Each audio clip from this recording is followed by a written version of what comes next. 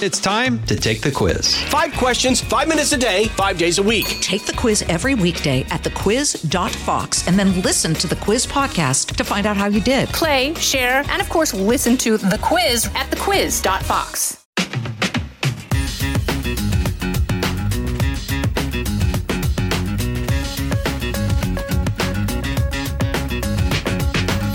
Well, welcome to the Jason in the House podcast. I'm Jason Chaffetz. Thanks so much for joining us. Really appreciate you taking some of the time. This is going to be a good discussion today. We're going to talk about a little bit about the news. We're going to highlight the stupid because, of course, there's always somebody doing something stupid somewhere.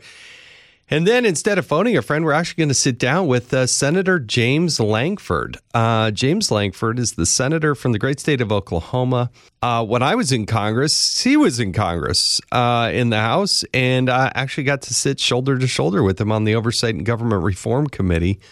One of the smartest and, quite frankly, the nicest possible person you can meet, but highly competent, a great background. We've done a previous podcast with him before. We talked a little bit more about his bio and how he became a senator and his upbringing and all that. So we're not going to do that today. But being a sitting senator who doesn't sit, who actually gets out and rolls up his shirt sleeves and does things, I want to talk to him about the budget. I want to talk to him about appropriations. I want to talk about what's working and not working, certainly not working in Washington, D.C. But then I also want to talk to him about immigration because he leads a subcommittee dealing with immigration, and you constantly see him down on the border poking around, understanding what's happening and not happening, and the realities of what's going on at the border. I think that would be good. And then ask him some other questions. So it's good to get the pulse a little bit more in depth when you can do that on a podcast, when we can spend a good, 30 minutes kind of talking through what's working and not working. And so James Lankford, I really, really look forward to doing that with him. Also excited for the success of my book, quite frankly, if I can tout that for a moment. The Puppeteers, the people who control America, started off right out of the chutes, #1 on Amazon, and thankful for that in so many ways. When you put together a book, it really does take an awful lot of time. And it took over a year and so much research. And in this book, The Puppeteers, you not only follow the money, but then you start understanding the names, the organizations, and who's working behind the scenes to, in perpetuity, move things back. And actually call the shots, because I think most people realize that Joe Biden and Kamala Harris, they're not really pulling all the strings of everything that's happening here. And so really, I'm thankful for the success there, and I hope you all have had a chance to see it and whatnot. So I still am bothered by, and I didn't know whether to put this in the stupid category, but I'm going to put it in the news category. But I watched this video of this youth choir, these youth that were there in the Capitol of the United States, House of Representatives, in what's called Statuary Hall, statues of various leaders. Each state gets to pick 2 leaders or 2 people of historical significance from their state, and then they make statues of them, and they're in various places in the Capitol. There's a small room where actually the floor of the House of Representatives used to be. And you can look down on the ground. There's these little placards that show that, Representative Garfield was sitting here once upon a time. But now it's statues, and it's really in between the middle of the Capitol and the floor of the House.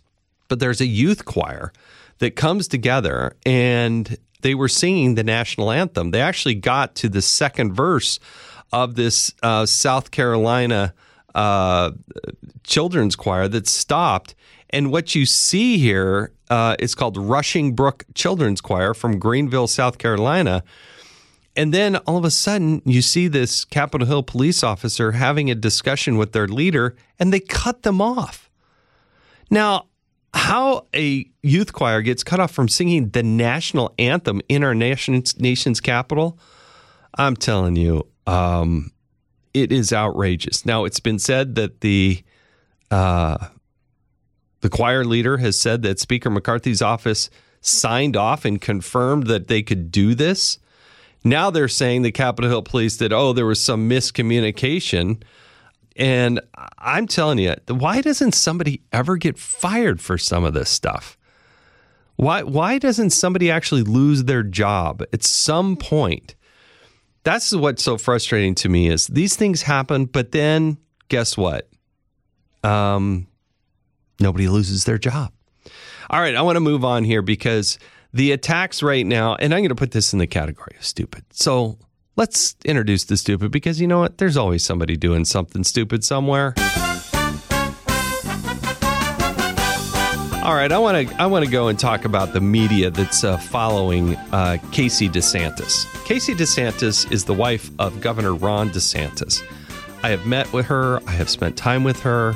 Ron obviously served in the House of Representatives for a number of years. I was in the House with him, in the Judiciary Committee and the Oversight Committee.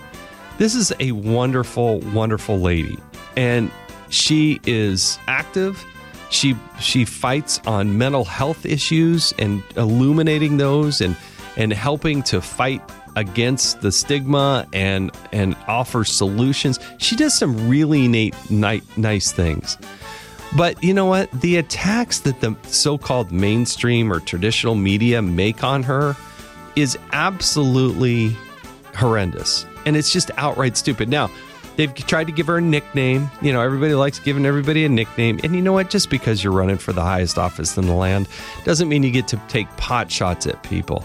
And so for those people that are trying to attack somebody who is a breast cancer survivor, a mom of some beautiful children, who happens to be the wife of somebody who's running for president, doesn't mean you get to take pot shots at her all day long. And so shame on those people. I think it's outright stupid, and you look like idiots for doing it. That's my take on it. All right, let's transition now because again, I want to talk to Ron DeSantis at some point. He would be good to have on the show. But I really want to talk to James Lankford, and I'm sitting here in New York at the Fox Studios, and get to sit here with James Lankford. So rather than dialing somebody up, I'm thrilled to have James Lankford, the senator from Oklahoma, joining me. I used to sit shoulder to shoulder right with next to this me. guy. Yes, for a long time. At OGR back in the House of Representatives. Jason, it's great to see you. We'll actually be here face to face as well. We talk on the phone. We text every once in a while, get a chance to catch up. And I've had the opportunity to be able to dial into your podcast before. But it's a rare moment for me to be in New York and to be able to sit here with you. Yeah, to actually be in person is way better. I think I caught you on the road. You were driving between campaign spots in the middle of Oklahoma. Yeah, pretty good reception, though. I'm impressed. Well, good. Yeah, it just depends on the spot there in Oklahoma. So you get up in the panhandle, it gets a little tougher. Gets a little tougher. And you got tornadoes chasing you sometimes. We work our way around them. We have good weather forecasting as well. So you go into the office of Senator Lankford, and there is this massive, I call it a supercell. It's a supercell. Like this picture is as big as the office itself, and it is the scariest, most ominous look. It is right over my desk, and I tell my staff that's my mood all the time. Just at any moment, I could drop a tornado. You're like the nicest guy in the Senate. Are you kidding me? What is really funny is, you know what it's like. Different world leaders and different folks will come in your office when you're in that role. And when we're visiting, almost always at the end of the meeting, we'll finish the meeting, and this head of state will pull me aside and we'll point to that picture and we'll say, is that what they really look like? Yeah. And I'll go, that's a photograph. That's not a painting. Yeah, that's what they really look like. It's just that moment right before the tornado. It is on my bucket list to see it. Both terrifying and beautiful at the same time. I want to see it, but it'll scare the living daylights out of me. It will, because you just realize the sheer power of the storm when you see it. All right, so I'm going to take a real corny segue and say, well, that's sort of like being in the Senate because all the disasters that are happening there, right? Just any moment there could be a tornado through the Senate. Yeah, it's a bit of a mess right now. But here's what's interesting. there's actually real dialogue happening behind the scenes on some really important issues like immigration, like how do we start changing the process of how we do budgeting, some tax issues. So that's different than when it was 3 years ago when there was very little conversation behind the scenes. It was all in open hearings and such. Now there's some really freewheeling dialogue in the hallways and on the floor and in private spaces to be able to say, okay, this is a mess. This has to be fixed. That's a good first sign for me. The real issue is you got to get something passed that actually works and helps the American people. You know, I was stunned, and I cite this statistic frequently, but since the 1972 Budget Act, only one time has there been regular order through the House and the Senate. And it just happens to coincide. I'm sure it's just a coincidence that one time was the one time that the budget actually balanced. Right. Newt Gingrich was the Speaker of the House, and Bill Clinton was actually the President of the United States. Can be done. It can be done. It needs to be done. You know, Senator Braun is also one of my favorites. Just one term. Now he's running for governor of Indiana. But I heard him say recently, he said, I'm on the budget committee, and this is the most worthless committee in all of Senate. We don't do anything. That should scare everybody. It should, actually. And the appropriation bill that was done last year, literally, there are 12 appropriation bills. You're supposed to do a budget bill, then 12 appropriation bills after that. Last year, no budget bill was done, and the 12 appropriation bills didn't even go through committee. It literally all showed up in December coming out of Schumer's office, and here's all 12 of them all together. So literally no committee work. Literally, and this is said figuratively at the time. This time, literally, no one had read the entire bill. Not even a staff member had read that.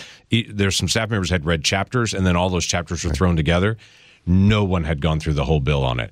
So this is a bad process that's only gotten worse, that if we're going to get a better product, we got to get a better process in this, and we got to change that 1974 Budget Act to be able to do it. It's super wonky, nerdy stuff, right? But it's really important. Yeah, I think it was Harry Reid when he was Senate Majority Leader who said, don't worry, everybody, nobody will lose an election over process. You're not going to lose one. But I think there comes a point where members have a degree of responsibility, and they're going to pour their heart and soul and be away from their family like all the time. Right. And then to not be a participant in looking at a bill that shows up with hours to go and not be able to digest it. And the Senate is supposed to be the most deliberative body on the face of the planet. That's what I've heard. But yeah, there's a difference between being a voter and a legislator. A legislator actually gets to put legislation together. A voter just votes on the final product on it. Right. And what this whole process has done is it's moved senators from being legislators to voters, where we get to vote up or down, like we did in the debt ceiling bill. We just get to vote up or down. We weren't there when it was all negotiated. It just shows up. And so when appropriations are like that, so the year to year, you don't get any input on it, that's a real problem.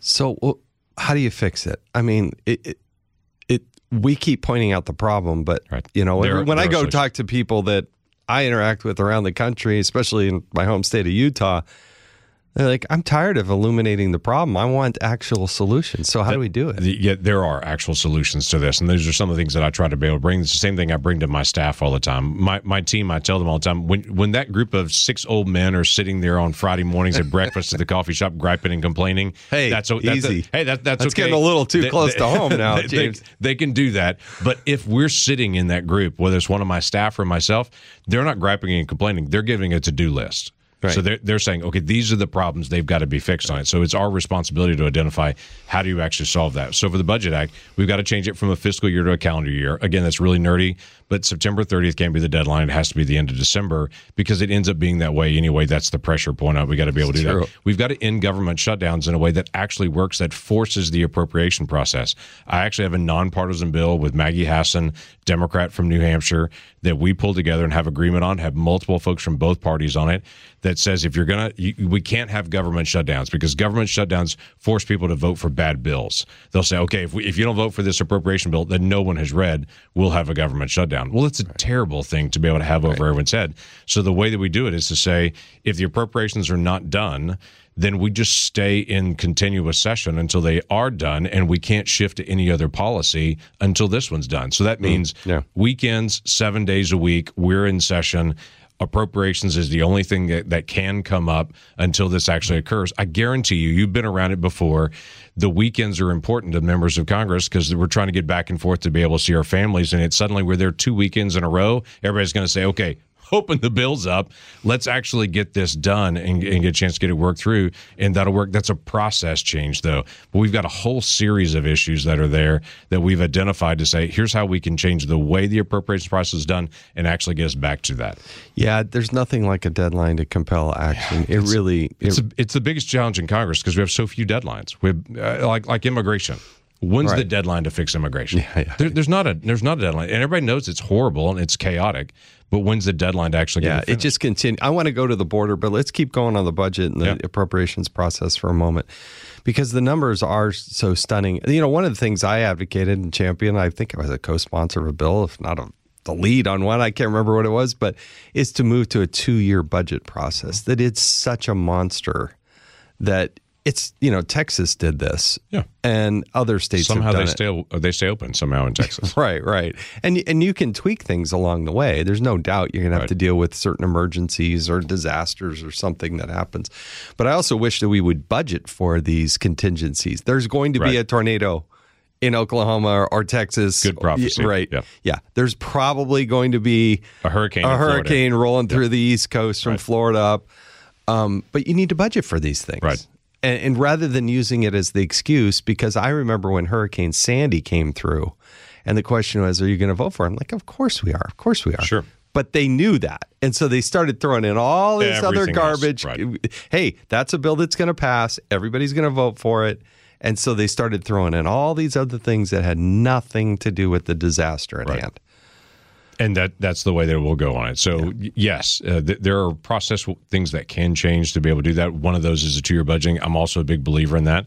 It's a $1.5 trillion in spending. Now, just let that soak in. $1.5 trillion in just discretionary spending that happens. If you do it in a 2-year cycle, you get time to do oversight of that. If you have to do it every single year, you're literally never doing oversight. You're just preparing the next budget. So if we do 1 year, there's a budget preparation. The second year is an oversight year. That's entirely what you're doing is how is it being spent. That makes a big difference. I put out a book every year called Federal Fumbles. It's the best. Oh, well, this year we identified 50 areas to say, here's just wasteful spending. Can somebody explain to me how this happened? It was one we had was a study of the secret language of butchers in Paris, that they've had this secret butcher language since the 13th century. Help me understand why that's a federal grant to be able to study the secret language. If some university wants to do that, especially in France, great. Yeah. We did a butterfly study that we paid for, a study of European butterflies where we paid a Swedish scientist to study butterflies in Germany. I don't remember the Germans buying an American butterfly study. I just look at this and go, this is ridiculous stuff that we say. And unfortunately, they're not one-offs. No, they're not one-offs. But we just pulled 50 examples out and said, somebody explain to me how this happens. And how it happens is no oversight. Right. So if you do the budget in 1 year and oversight in the second year, it pulls a lot of that stuff into daylight, and then you start challenging this kind of stuff can't happen anymore. Where are you at in terms of having an appropriate? I know you're on appropriations. I right? used to be. I was kicked off because I'm a little too outspoken on it. You know what the appropriations committee's like. So you have these authorizing committees, at least. And look, my perspective is solely on the House. I think there were 20 authorizing committees. Mm-hmm. But then you have this appropriations committee that's off to the side, and they get to decide. And so one of the things that drives me crazy in this whole process is, and Rob Bishop, the congressman from Utah who retired years ago, he headed up, he was the chairman of Natural Resources. This would drive him nuts as well, because they would do all this study, all these hearings, all this stuff, and then only to have the appropriators fund the very things that they were trying to pull back. And that seems to be the disconnect, is that Congress never really uses the power of the purse, which you hear all the time. Oh, use the power of the purse. It's the most powerful thing. But it's a tool that's never used. Well, you can remember a time where you and I were sitting in the Oversight and Government Reform Committee in the House years ago when all the lowest learner hearings were happening with the IRS. That's right. We actually turned funding off on the IRS during that time period, and it got their attention. Yeah. It was suddenly, we're losing funding over the fact that we're covering up for lowest learner and we won't give information to OGR. You use that leverage, you get the administration to actually follow through and to be able to have a shift. The IRS still complains about that season when they lost funding, but when I bring it up to the new director of the IRS, Danny Werfel, who came in after lowest learner in the nominations confirmation process, I brought that time up to me, and he nodded his head like, oh, I remember. Yeah. And so it's a powerful tool if Congress will use it. Yeah, no, that is how you get people's attention along the way. So, all right, let's shift to the border for a second, because I've seen, you go to your Instagram, you go to Twitter or whatever, you're going to see all these videos of Senator James Lankford down there, usually with some other members and dragging them out, but doing some really good work in understanding the border. Right. When's the last visit? What do we need to do? So I was there 2 weeks ago. Was the last time I was there. It was in Nogales and in Tucson, Arizona. Yeah, I've been there. Yeah. So it's important to be able to go to different places. I serve as a ranking member on the Border Management Subcommittee, so I should know my stuff if I'm actually going to be in that position. So I'm down there pretty often to be able to engage. There's also an old running statement for the border is if you've been to one place in the border, you've been to one place on the border, because it's not the same across 2,000 miles. It's different issues. South Texas is very different than Yuma, Arizona, very different than San Diego. Very different border issues that are there. In Tucson, when I was there in Nogales, and I always ask this question when I get there, meet with Border Patrol, what's different? What are you noticing as trends? Right. Because the cartels have different trends of what they're trying to do. The trend right now is bone-chilling in many ways. The first thing they said to me is, we are worried about our national security now more than ever, because the people that are coming are not Spanish speakers that are coming right now. It's Mauritanians, it's Russians, it's Chinese, it's Pakistanis, it's Middle Eastern men. It's dominantly men in their 20s that are coming in with no documentation, just saying this is the country I'm from, just saying this is my name. We have no idea if that's the right person or not. We're literally what I call 10 printing, getting 10 fingerprints on those individuals, then releasing them into the country saying your asylum hearing is 3 or 4 years in the future. You can go anywhere you want in the next 3 or 4 years. Just show up for this hearing 3 or 4 years in the future. It is absolutely absurd. And the Border Patrol folks are saying these are their term, not mine. These are military-age men from many countries that hate us, that we have no criminal background history on these individuals at all, nor do we even know if it's their real name that they're giving us, and we're just shooing them into the country saying, we'll see you in 3 years. Hopefully they show up for their hearing. Wow. It's not going to happen. If we have learned nothing, it is 9/11 took 20 people to be able to kill thousands of Americans when they overstayed a visa here in the United States, and we knew who those individuals were, but didn't arrest them. These individuals, we literally have no idea who they are, and this is not a few. This is thousands. 2 weeks ago, while I was down there, they had just picked up a Russian that came across that his prints did show up because he was on our terror watch list for cyber terrorism. So we were able to arrest this person and to be able to isolate them. But the guys he was traveling with, they're in the country somewhere because we had no other information on them. This is foolish. This is ignoring the national security and the terrorism risks that are happening now. So this is way beyond, hey, these are poor people that just want to be able to come in the country and work. These are individuals coming from terrorist-minded countries that we're just releasing into our country. You're listening to Jason in the House. We'll be back with more of my conversation with Senator James Lankford right after this. Pull up a chair and join me, Rachel Campos Duffy, and me, former U.S. Congressman Sean Duffy, as we share our perspective on the discussions happening at kitchen tables across America. Download From the Kitchen Table, The Duffys, at foxnewspodcasts.com or wherever you download podcasts. Yeah, if you go and look at the list, and it's been 7-8 years since I've been down there, since I left Congress, hard to believe, 6 years at the end of June.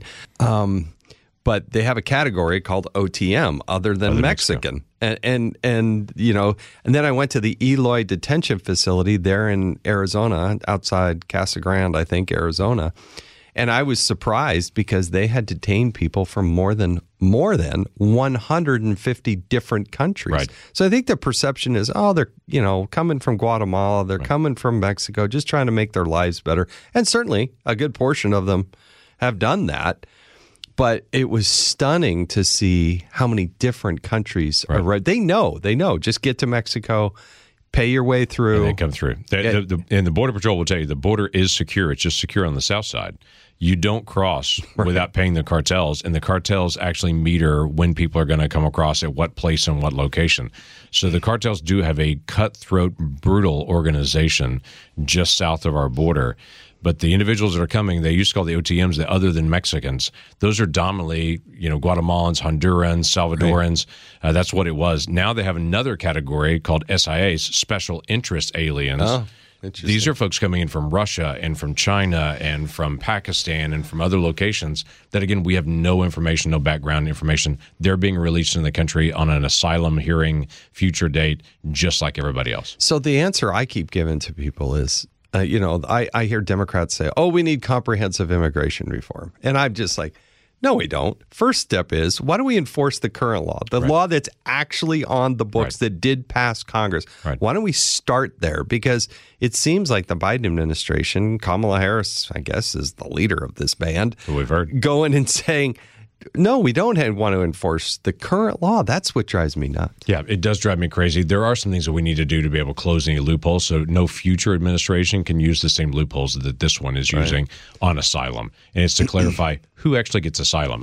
I'm in the generation that thinks about asylum as some Olympic athlete coming over to the Olympics in the United States, and when they get there from China asking for asylum and everybody cheers it and goes, look, they're escaping from communism. That's not what's being done anymore. These are literally folks just showing up from Guatemala and saying, I have fear in my country. But what it really is my uncle has already got a job in Chicago, and they said, if you can get here, I've got another job for you as well, and bring your family with you as well, because I've got a place for you to live. And they just come and show up. It's not about fear in my country. It's about job opportunities. Well, we should have legal immigration for that. We got to fix the definition of asylum to make sure it's clear. Yeah, two thoughts come to mind. One is it was the Obama administration that changed the definition of credible fear and expanded out, because the statute actually says credible fear and torture. Right. And not everybody's going to go back to their country and be tortured. Right. So to expand that definition because of your, I happen to be gay, or I happen to be these types of domestic things. violence. There's all kinds of things, and there's some terrible situations that you look at for poverty and other things. Yeah, but we understand that, but it doesn't qualify. Correct, and it doesn't necessarily qualify you to come to America. So my next question is, if you're in Mauritania, which, by the way, when I talked to the Border Patrol folks, and they said we've had 1,000 Mauritanians in the last. His initial statement was, I had to look that up. I had no idea where that is. By the way, it's in West Africa. It's next to Mali, and so if you're there are no direct flights from Mauritania to Mexico. Okay, that's not how it happens. So they've got multiple routes and flights. Yeah. And the question is, why are none of those countries the countries you would seek asylum in? Right. There's probably 8 Safe countries third country is what it's called, that you could actually do that. But no, they're getting to America for economic opportunity. Yeah. It's not about asylum. It's not like we're the only safe country in the world. We are a safe country, thankfully. The Biden administration is working to make us less safe all the time. But we are a safe country, and I get that. But we're not the only safe country in the world. In this press to say that anyone who comes here from any number of countries can come here and get asylum, that's not what it's like in Europe. If you go to Canada right now and cross the border, Canadian law says if you cross the border and ask for asylum, their first question is, did you just come from America? And if you say yes, they'll say, did you request asylum there before you came here? If you say no, they'll kick you right back to America. Yeah. Okay, we're not doing that right now. We're just saying no matter where in the world you're coming from, we're just going to allow you to be able to come in, not requesting you ever request asylum anywhere else. Last question about the immigration situation. What's heartbreaking is to hear that there are these tens of thousands of unaccompanied minors. Right. I'm not fully understanding. I don't understand the family that says, hey, 8-year-old, go risk your life. You're going to go with these people who we really don't know and cross the border. I don't understand. Right. I physically, I just don't even comprehend it. But I have a hard time comprehending literally by the tens of thousands this is happening. This is not some isolated case where, we look at this horror story. This is happening, and it's human trafficking. It's sex trafficking. It's some of the most horrific things I've seen. So let me start with the basics on the numbers. Almost every time you see a stat that gives you thousands of people that are unaccompanied minors, almost all those unaccompanied minors are 16 and 17-year-old males. Now, if you're in Latin America and you're coming out of Mexico, Honduras, Guatemala, 15 years old is when you're considered an adult. So in those cultures, at 16 and 17 years old, they're basically saying to them, you need to go, your dad is working in America right now, making a lot more money for the family and is sending money back. You need to go join your dad. And so most of the unaccompanied minors are 16 and 17-year-old males that are coming. Some of them are 18 to 22-year-old males that say they're 17. Because, again, we have no documents, but we look at some guy with a beard and everything else, and he goes, I'm 16. You're like, well, okay, really? We don't know because we have no documents, so we just literally process them as if they are a 16-year-old, 17-year-old male and release them in. There are still infants, what they call tender age. There are still folks that are 4 and 5 years old.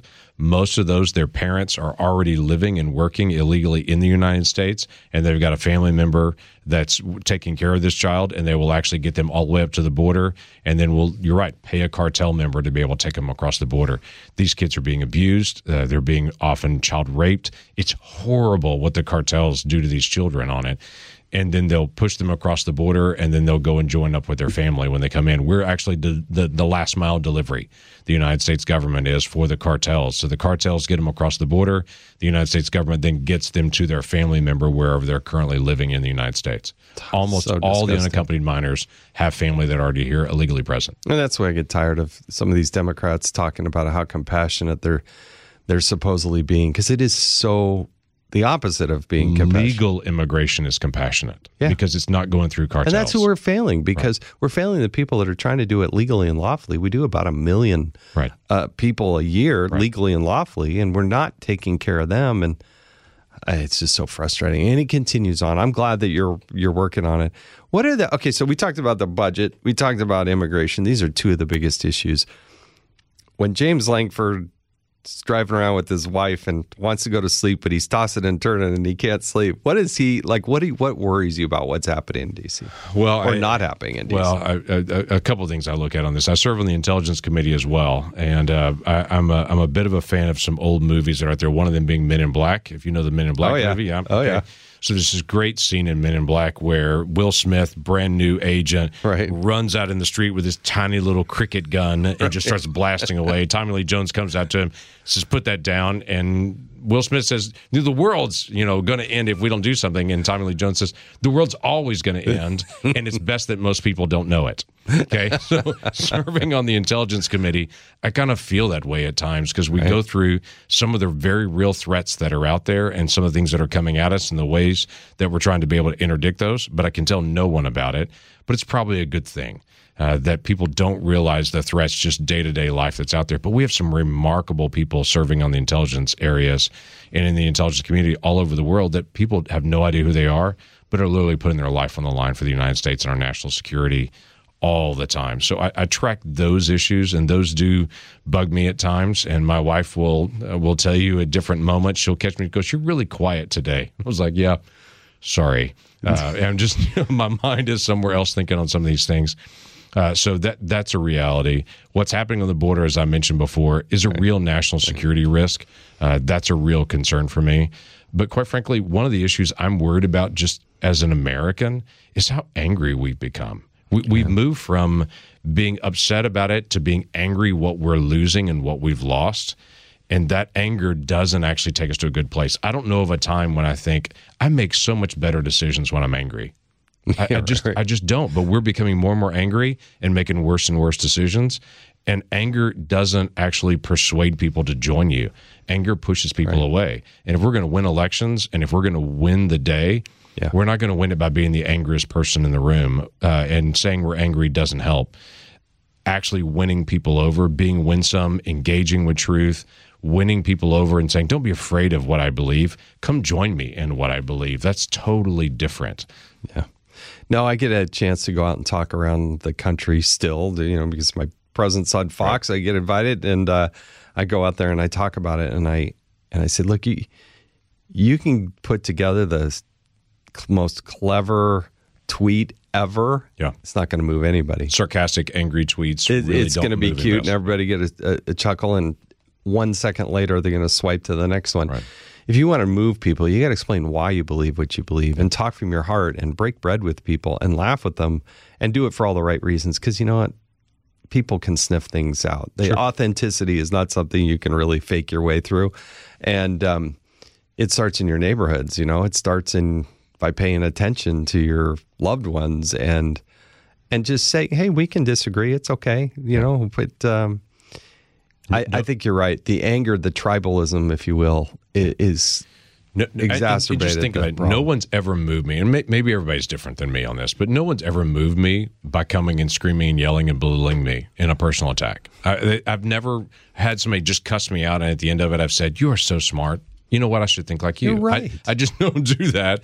I immediately respond back and push back on this. If we're going to win over a nation, then we're going to have to engage in conversations because we have the right ideas. Why would we not bring right ideas? I think we're frustrated that people see all these crazy ideas in the media that go, that's bizarre and crazy. Right. But if we're going to push back on that, it's not by yelling at the crazy idea. It's about giving a better idea in a way that people will actually receive. Well, I'm just glad that he's here and that his family lets him be here. I'm kind of glancing over at his wife, who's he's traveling silent today, over here. She doesn't want to have the microphone, but it's a lot on families. It's a lot to. I mean, that ultimately, I lived it. That's ultimately why I ended up leaving, and it's just very hard and difficult to be away. And I appreciate the sacrifice that you and your family makes because I know it's real. But I'm glad that we have good people there. And James Lankford is one of the good people. So thanks, Jason. I'm glad Appreciate you're here. And thanks for the good work. And when he talks, folks, listen to him because he actually knows what he's talking about. So. Well, I'm trying to bring some solutions to the day because we can't just grab about the problem. We got to actually figure out how to answer this. Exactly. So thanks for joining us on the Jason in the House podcast. Thanks, Jason. All right, I can't thank Senator Lankford enough for joining me. He's just, if you look at who should and you want to be serving in the United States Senate, that's the kind of guy that you want there. Works hard, works smart, loves his country, good patriot, wonderful family, and you can trust him all day long. I mean, the litmus test for me is if I had to go away and my wife and I had to pick somebody to watch my kids and watch my money and assets and saying, hey, I'm going to be back in a while. I don't care if it's 10 minutes or 10 years. James Lankford is that kind of person. He is just a rock solid person. And I hope you all have a chance to meet him. And people in Oklahoma, boy, you've done us a solid by sending him to the United States Senate. Hoping you can rate this podcast. Really could use your help there. Rate it. That would be helpful. Subscribe to it if you'd like. I want to remind people that you can listen ad-free with a Fox News Podcast Plus subscription on Apple Podcasts. And Amazon Prime members can listen to this show ad-free on the Amazon Music app. Thanks for listening to us. We'll be back with more next week with an exciting guest. Until then, thanks for joining us. I'm Jason, and this has been Jason in the House. Hey, it's Clay Travis. Join me for Outkick the Show as we dive deep into a mix of topics. New episodes available Monday to Friday on your favorite podcast platform and watch directly on Outkick.com/watch.